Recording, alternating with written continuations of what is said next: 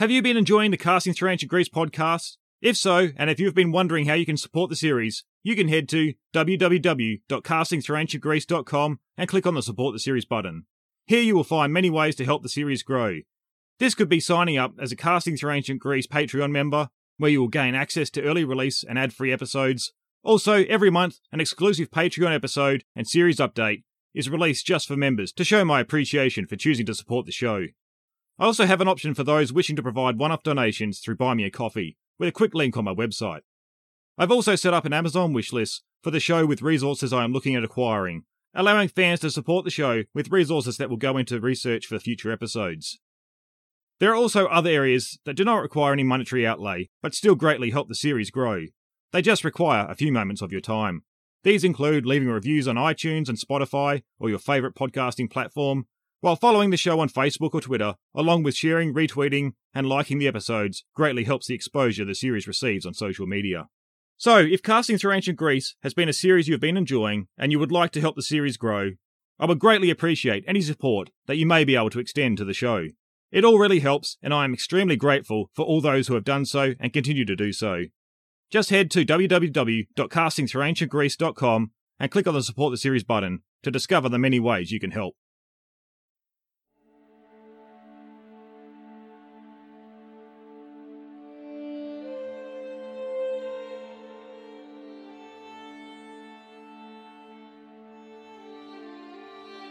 The Near East is one area of light in a world of prehistoric darkness. Mark van de Maroop. Hello, I'm Mark Selleck and welcome back to Casting Through Ancient Greece, Episode 45, The Greek Periphery, Anatolia. We have now arrived at our final destination, that of Anatolia, in our look at the wider Greek world in these episodes on the Greek Periphery. First we went west to see the developments on the island of Sicily and southern parts of Italy. We were able to see Neolithic cultures develop on the island, though a clear picture was hard to come by. The island would enter into the Greek view during the Bronze Age, with trade contacts being made. Eventually, Sicily would become part of the wider Greek world, as Greek colonies began dotting much of the east of the island during the early Archaic period. With the growth of the Greek colonies would come conflict with other Greeks, the native Sicilians, and the Phoenicians. By the time of the Greek and Persian Wars, the Greeks of Sicily would face their own invasion. This would come from Carthage, seeing the First Sicilian War develop. This war, though, would end in a quick Greek victory at the Battle of Himera, around the same time the Greeks in the Aegean had defeated Xerxes.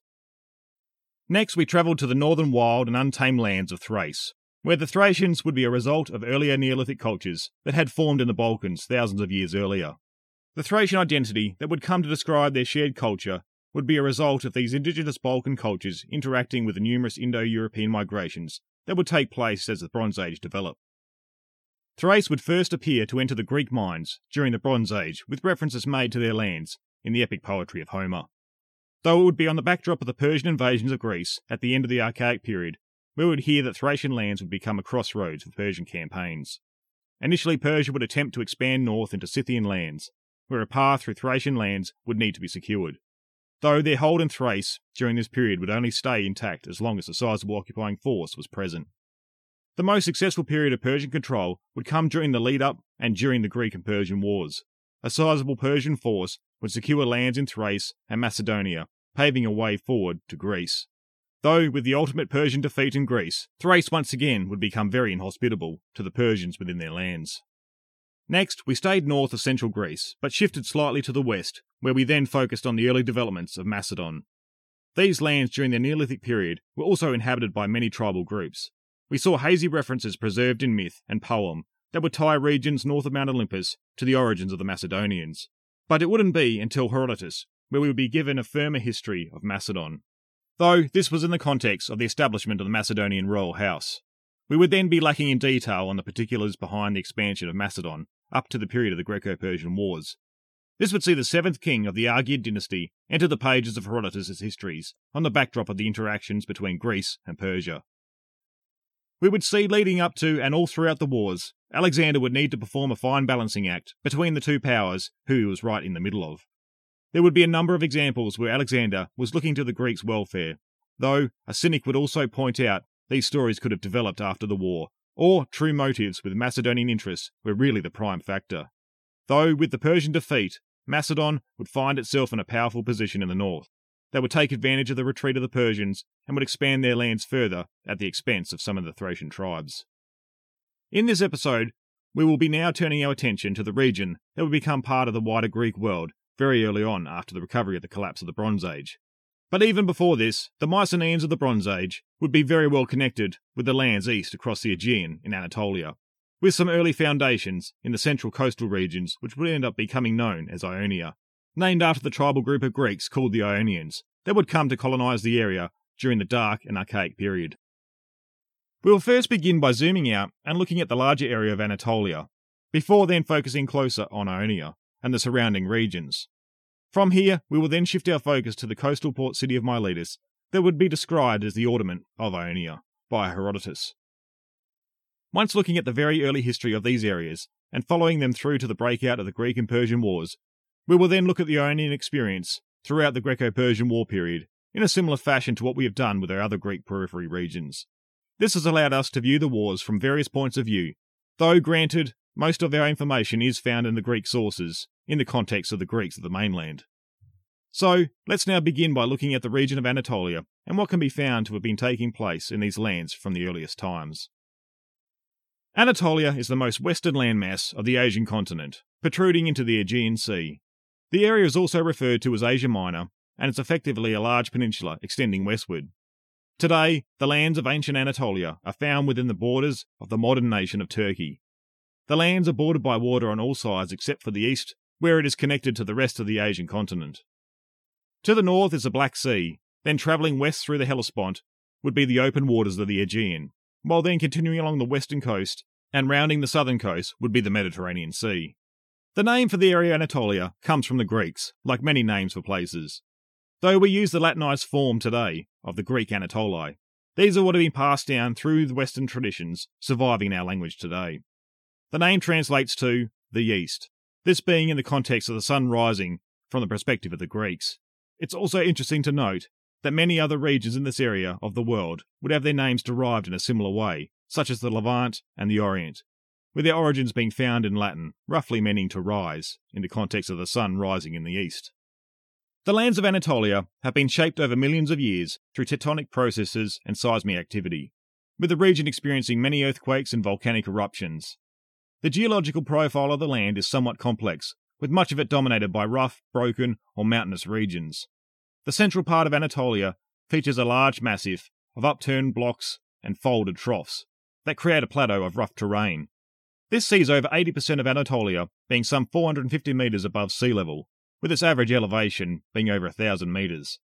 Much of this land is wedged in by two mountain ranges that converge in the east and will be where the greatest agricultural potential of the lands would lie. Though the region of Ionia that we'll be focusing on as we continue would be in some of the rarer lowland areas throughout the coastal regions. The lands of Anatolia would see many kingdoms and empires over time, such as the Hittites, Assyrians, Lydians and Persians. The region would become increasingly strategically important with connections to the west parts of the Mediterranean as time went on, though the great empires and the Greek connections to Anatolia would be fairly recent when viewed in the scope of human history. The lands of Anatolia would have deeper roots in history, with much of it still shrouded in mystery.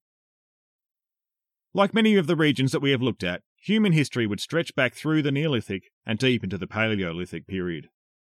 Probably one of the earliest pieces of evidence that points to human habitation in Anatolian lands dates to around 1.2 million years ago. The evidence is that of a fragment from a stone tool. The fragment was found in the ancient deposits of the Gades River, which now flows from Mount Murat, and some 400 kilometres into the Aegean Sea. Archaeologists believe this is one of the oldest securely dated finds pointing to human activity in the region, due to the geological context it was found in. Other sites throughout Anatolian lands also point to early human habitation throughout the Paleolithic period. As one might imagine, these are often found in cave sites where the different levels of occupation are far better protected throughout the preceding tens of thousands of years. These caves have shown evidence of human occupation at various locations for some 250,000 years, up to the Neolithic period. Some of the larger sites are of the Urimbagaz Cave, around 20 kilometres west of Istanbul, Karain Cave in southwest Anatolia, and Belbazi Cave not far away.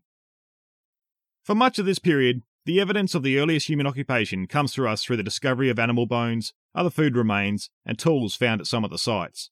We get no real picture of a distinct culture at this point, but just scattered evidence of human activity over a vast period of time. Much of the earlier periods of the Paleolithic would have seen Neanderthals throughout the Anatolian region, before then seeing Homo sapiens begin migrating into the lands around 50,000 years ago, where they would end up becoming the dominant species and then the only one inhabiting the peninsula, with the extinction of the Neanderthals. With the entry of anatomically modern humans entering into Anatolia, there would be a period that saw interactions take place with the established Neanderthals. No doubt this would have seen conflict as well as perhaps cooperation to some degree, or tolerance at least for a period. Recent findings have shown a number of examples throughout different parts of the Middle East and Eurasia where Homo sapiens and Neanderthals had interbred. Though Homo sapiens would become the only species to inhabit Anatolia, and the rest of the world for that matter, one major theory that has explained why Homo sapiens replaced Neanderthals was through their ability to arrange themselves on far larger social structures and therefore to cooperate in larger numbers. This idea has been put forward quite eloquently in the book Sapiens by Yuval Noah Harari. With these larger social structures that would develop through the thousands of years after their entry into Anatolia, we would now begin to see sites showing far more complex signs of occupation. This would be revealed to us in the most obvious forms of buildings and monuments. For the most parts, many of these Neolithic sites would only be revealed to us in the last few decades, with much mystery still surrounding them. For this episode, though, I want to briefly focus on two of the most well-known of these sites. These would be Çatalhöyük in southern Anatolia and Göbekli Tepe deeper in the region, not far from the modern-day border with Syria. Çatalhöyük is a very important site in Anatolia, pointing to suggestions that the region was a centre of advanced civilization during the Neolithic period. It was first excavated in 1958, with seasons also taking place in the early to mid-60s. A scandal over missing artefacts would see the original excavation teams banned from Turkey, with the site laying idle until 1993. The site dates back as far as 7,500 BC, with there being 18 successive layers of buildings being identified in the archaeological record, the succeeding levels being built on a foundation of rubble from the previous level, this seeing the ruins now appear on top of a mound. The last of these layers appears to have been abandoned around 5,700 BC. One curious feature of the site is that it appears that all the buildings were of a domestic nature, with no public buildings being identified. Though this classification of domestic and public buildings may be comparing to other sites much later in the historical record, perhaps where societies were functionally different, and where buildings with central functions had now become the norm. At Çatalhöyük, it seems all the structures were in a standardised fashion, though it could be possible that different buildings could have been used for different purposes. Another interesting feature of the structures is that they were clumped together with no footpaths or streets between the different dwellings. Access to the different buildings was through holes in the roofs and sides of the buildings, with ladders leading to them. The structures themselves were of a mud brick construction, while then having plaster coating on the interior walls. It appears that the rooftops may have acted as streets for access to other buildings, as well as outdoor activities.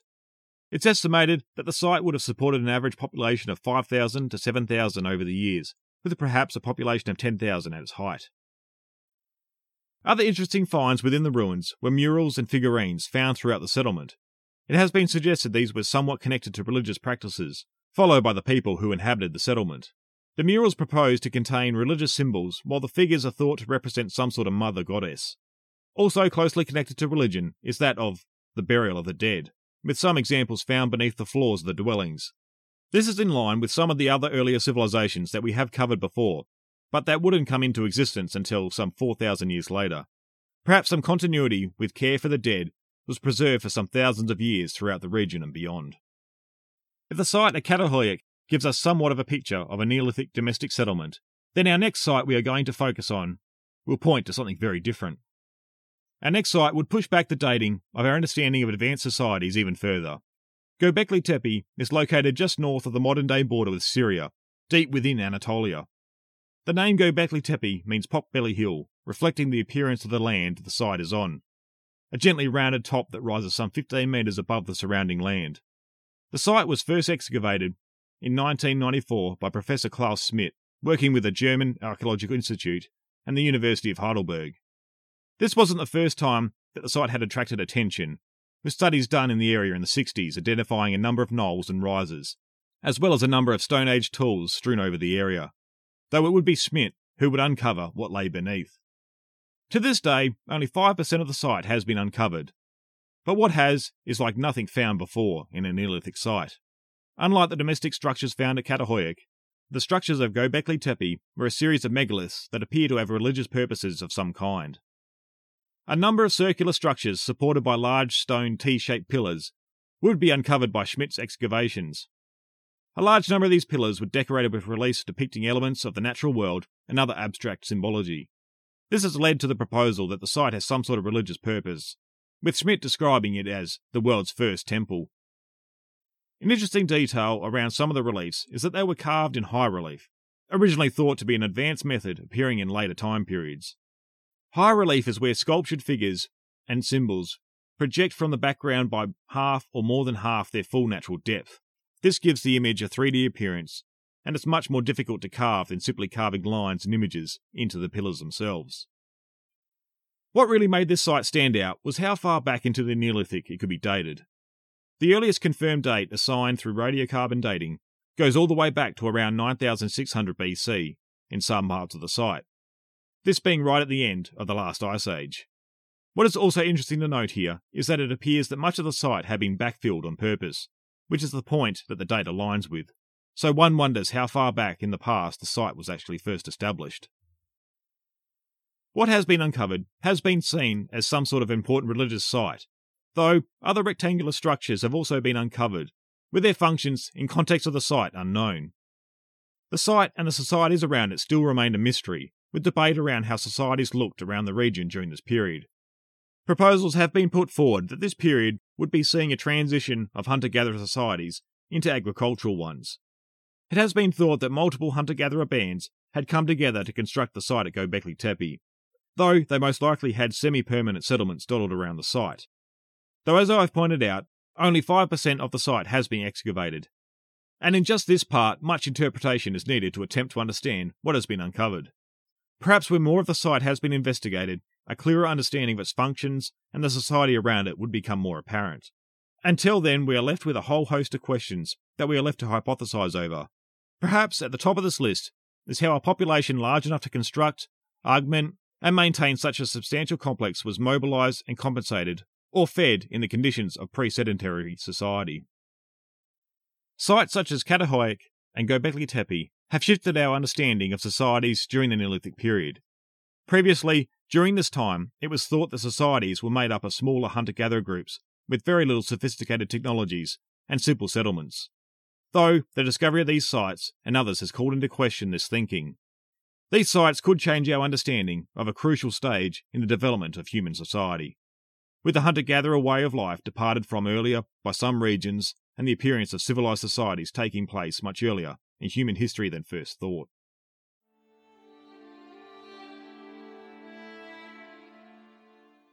If you have a business, you need a website. What's the best way to get a website up and running? Choose a web hosting company that makes it simple, like Pear Networks.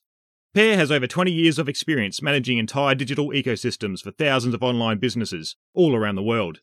Pear makes it easy for you, with do-it-yourself website building tools and features, including simple drag-and-drop page designs, and they have guaranteed US-based support technicians ready to help you whenever you need it, 24 hours a day, 365 days a year. Right now, when you sign up with Pear Networks, you'll receive 1 free month of web hosting. See for yourself how easy it is to build your website for free. Visit pear.com/free to get your first month of web hosting for free by using the code QUICKSTART.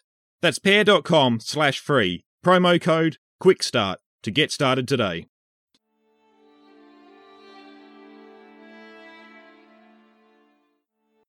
The Neolithic period still remains a mysterious time when it comes to human society. But as the millennia would pass, we would enter into the Bronze Age, where large organised civilizations would develop.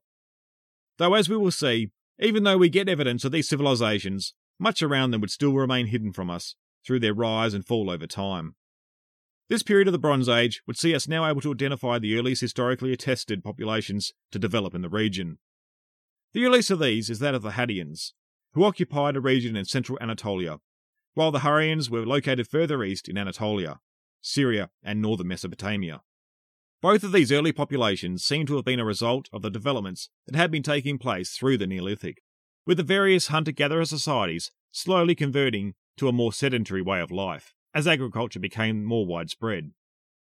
This had led to the Hatteians and Hurrians emerging as identified cultures in the 3rd millennium BC. Both of these people are seen as indigenous populations of Anatolia, but the truth is it is hard for us to know their true origins before they are detected in the archaeological record. As Mark van de Meroep puts in his work, A History of the Ancient Near East, when people suddenly enter its spotlight, it is often impossible to establish whether they came from far away or nearby, or if they had always been in the region where they first appear in the documentation.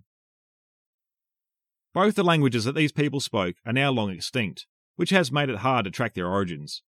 Much debate still revolves around their language groups, but it is thought they were neither Semitic nor Indo-European. What would also be detected in these lands was the emergence of a large and organised trade network, as other civilizations were emerging in neighbouring regions, such as the Akkadian Empire over in Mesopotamia. This trade link would only grow as the 3rd millennium turned into the 2nd, along with the growth of other cultural centres. As Anatolia was moving into the 2nd millennium, the first half would see great disruptions to both the Hurrians and Hatteians. This would be due to migrations coming into Anatolia from the north, from regions around the Black Sea.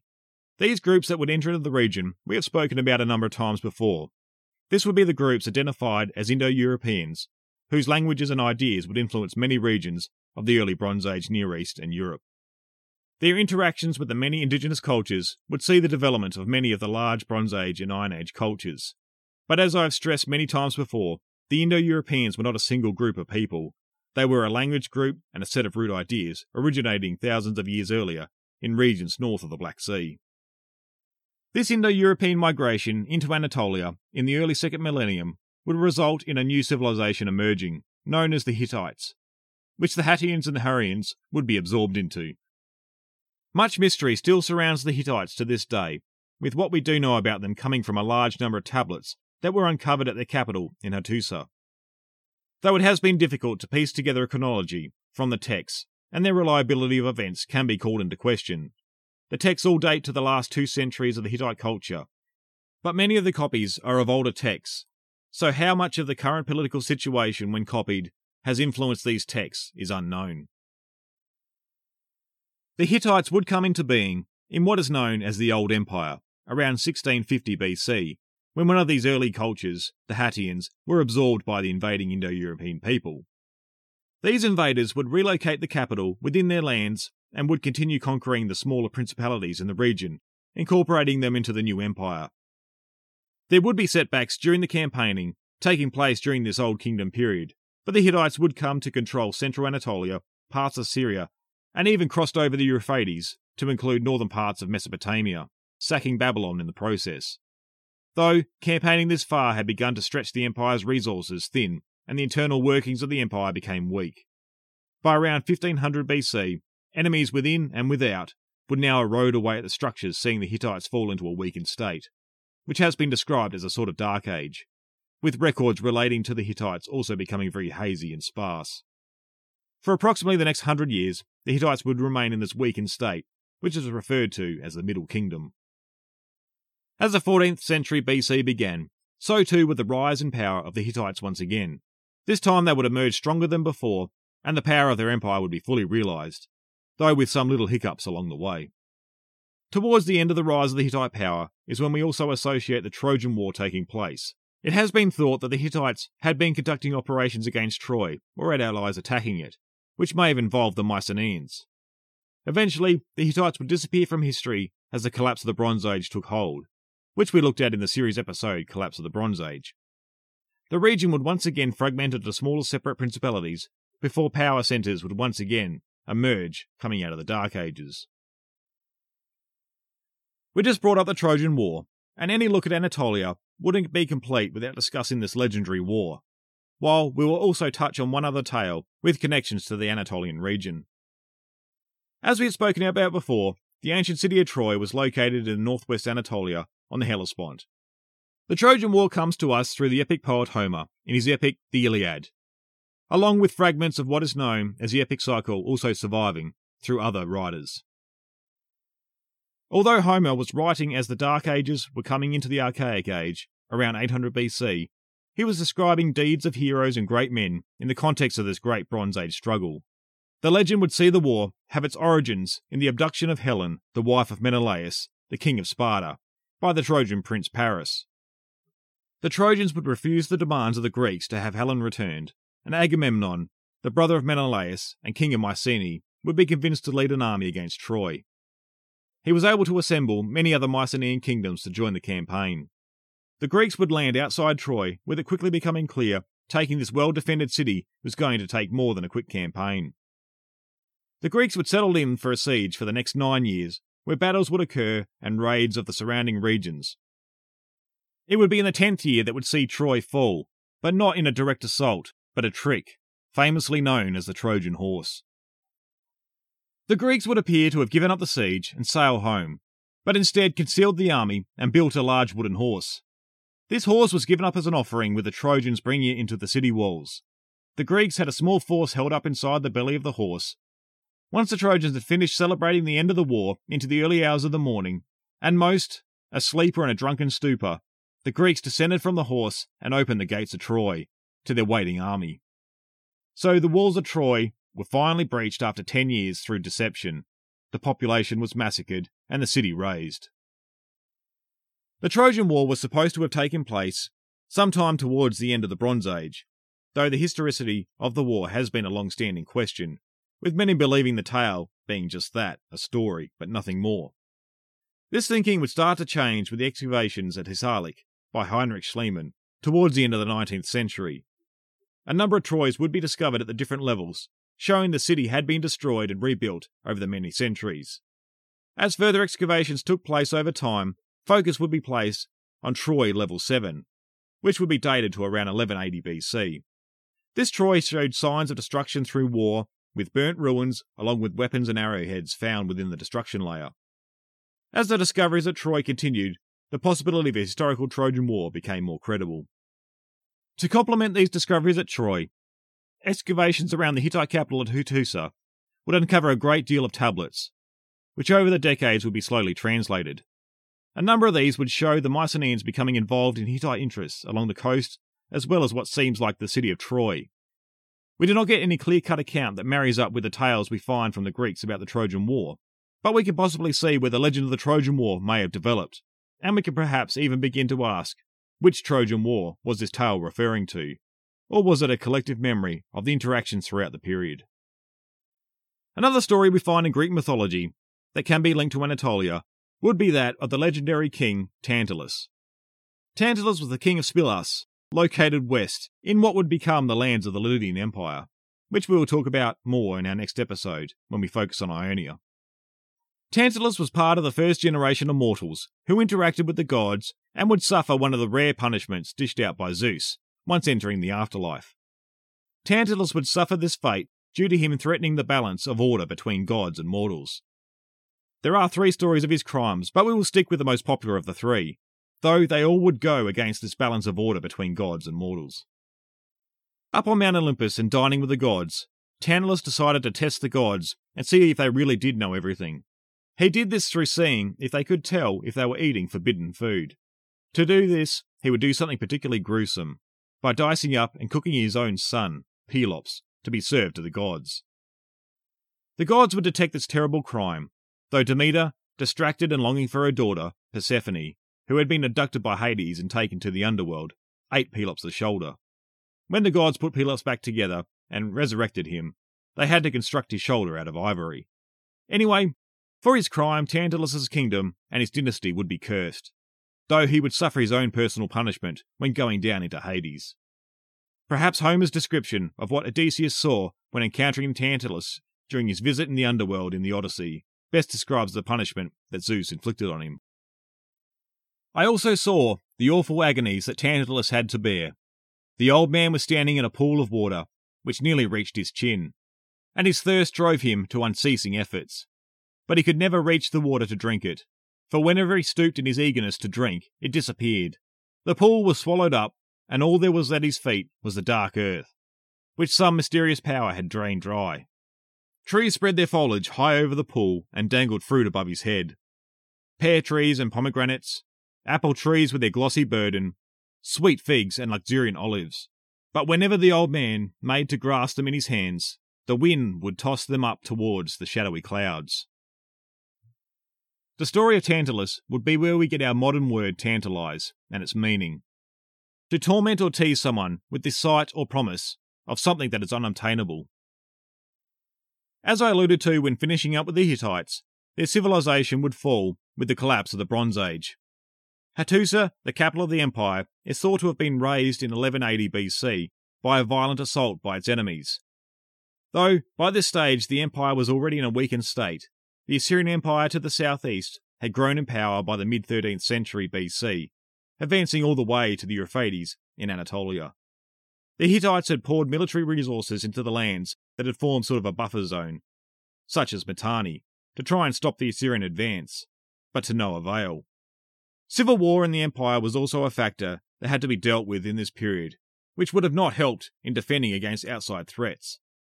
Once the internal threats were resolved, the Hittites went back to focusing on the Assyrian problem. They would form an alliance with Egypt, which would see them able to focus more on their resources in trying to slow the Assyrian expansion. This treaty, known as the Treaty of Kadesh, would be one of the most complete treaties surviving from the Bronze Age. Eventually, though, Assyria would end up penetrating into the Hittite heartland and annexing much of Hittite lands in Asia Minor.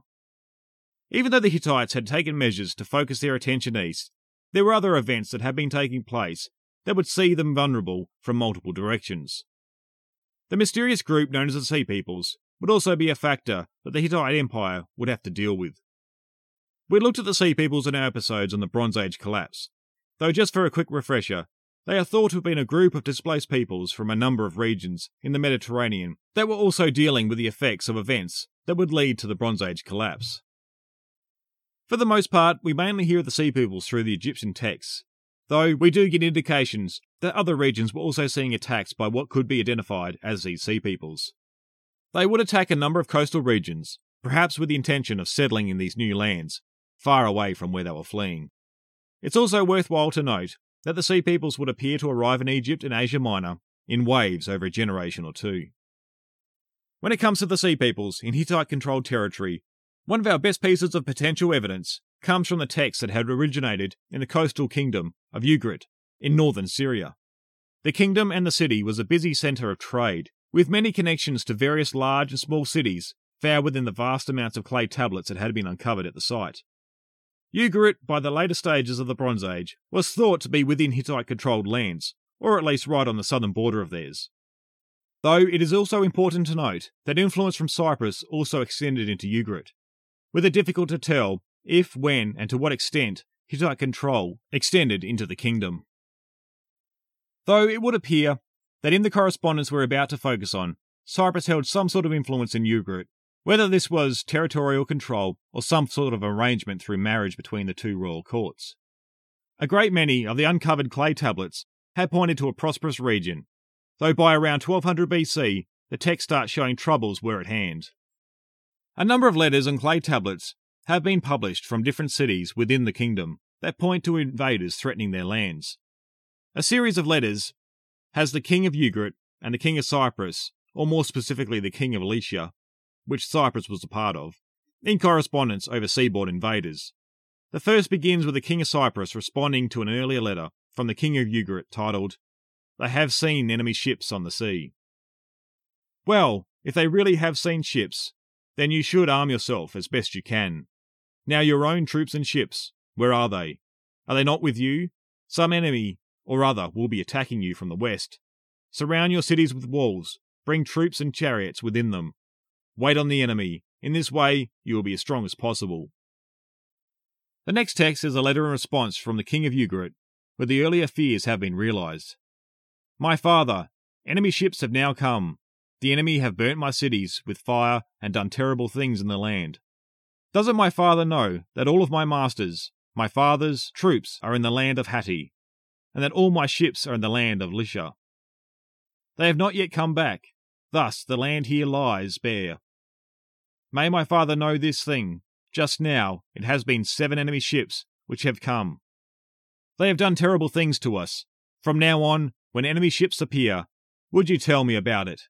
so that I will be informed. Ultimately, Ugarit and the cities nearby would be destroyed somewhere around 1190 BC, which would fit into the picture seen by many coastal regions all along the Aegean and down through the Levant. This would have seen westward trade severely hampered into Hittite lands, further adding another factor into their weakening. So, as we have seen when looking at the Bronze Age collapse in general before, it wouldn't be a single event that would see the disappearance of the Hittite kingdom. Although the circumstances still remain mysterious today, a perfect storm of events seems to have led to their downfall.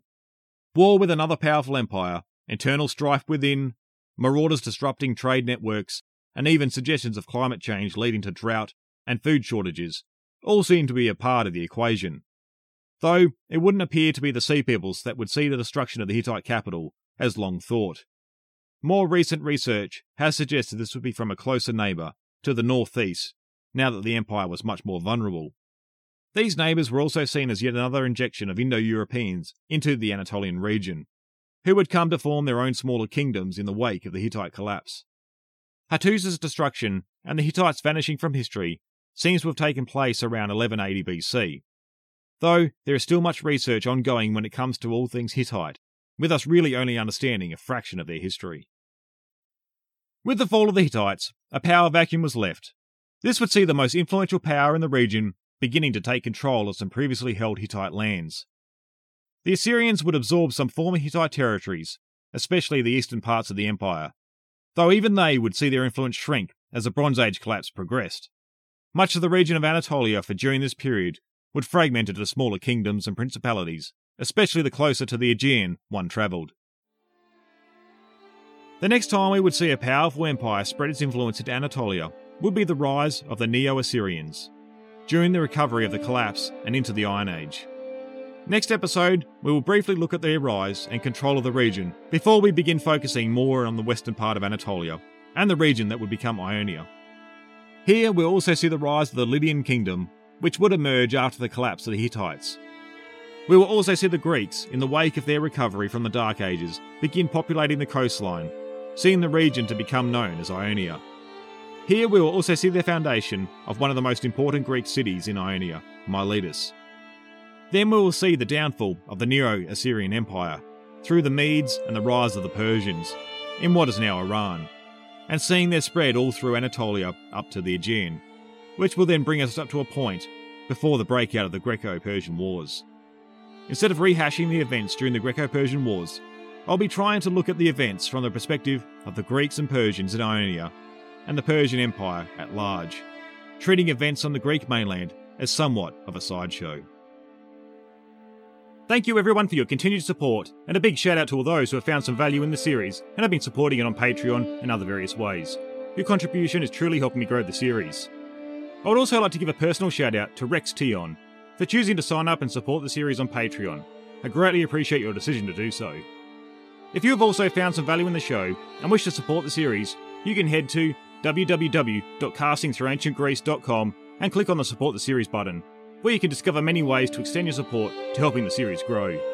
Be sure to stay connected and updated on what's happening in the series, and join me over on Facebook or Instagram at Casting Through Ancient Greece, or on Twitter at Casting Greece. And be sure to subscribe to the series over at the Casting Through Ancient Greece website. I hope you can join me next time for episode 46, Anatolia, Emergence of Ionia.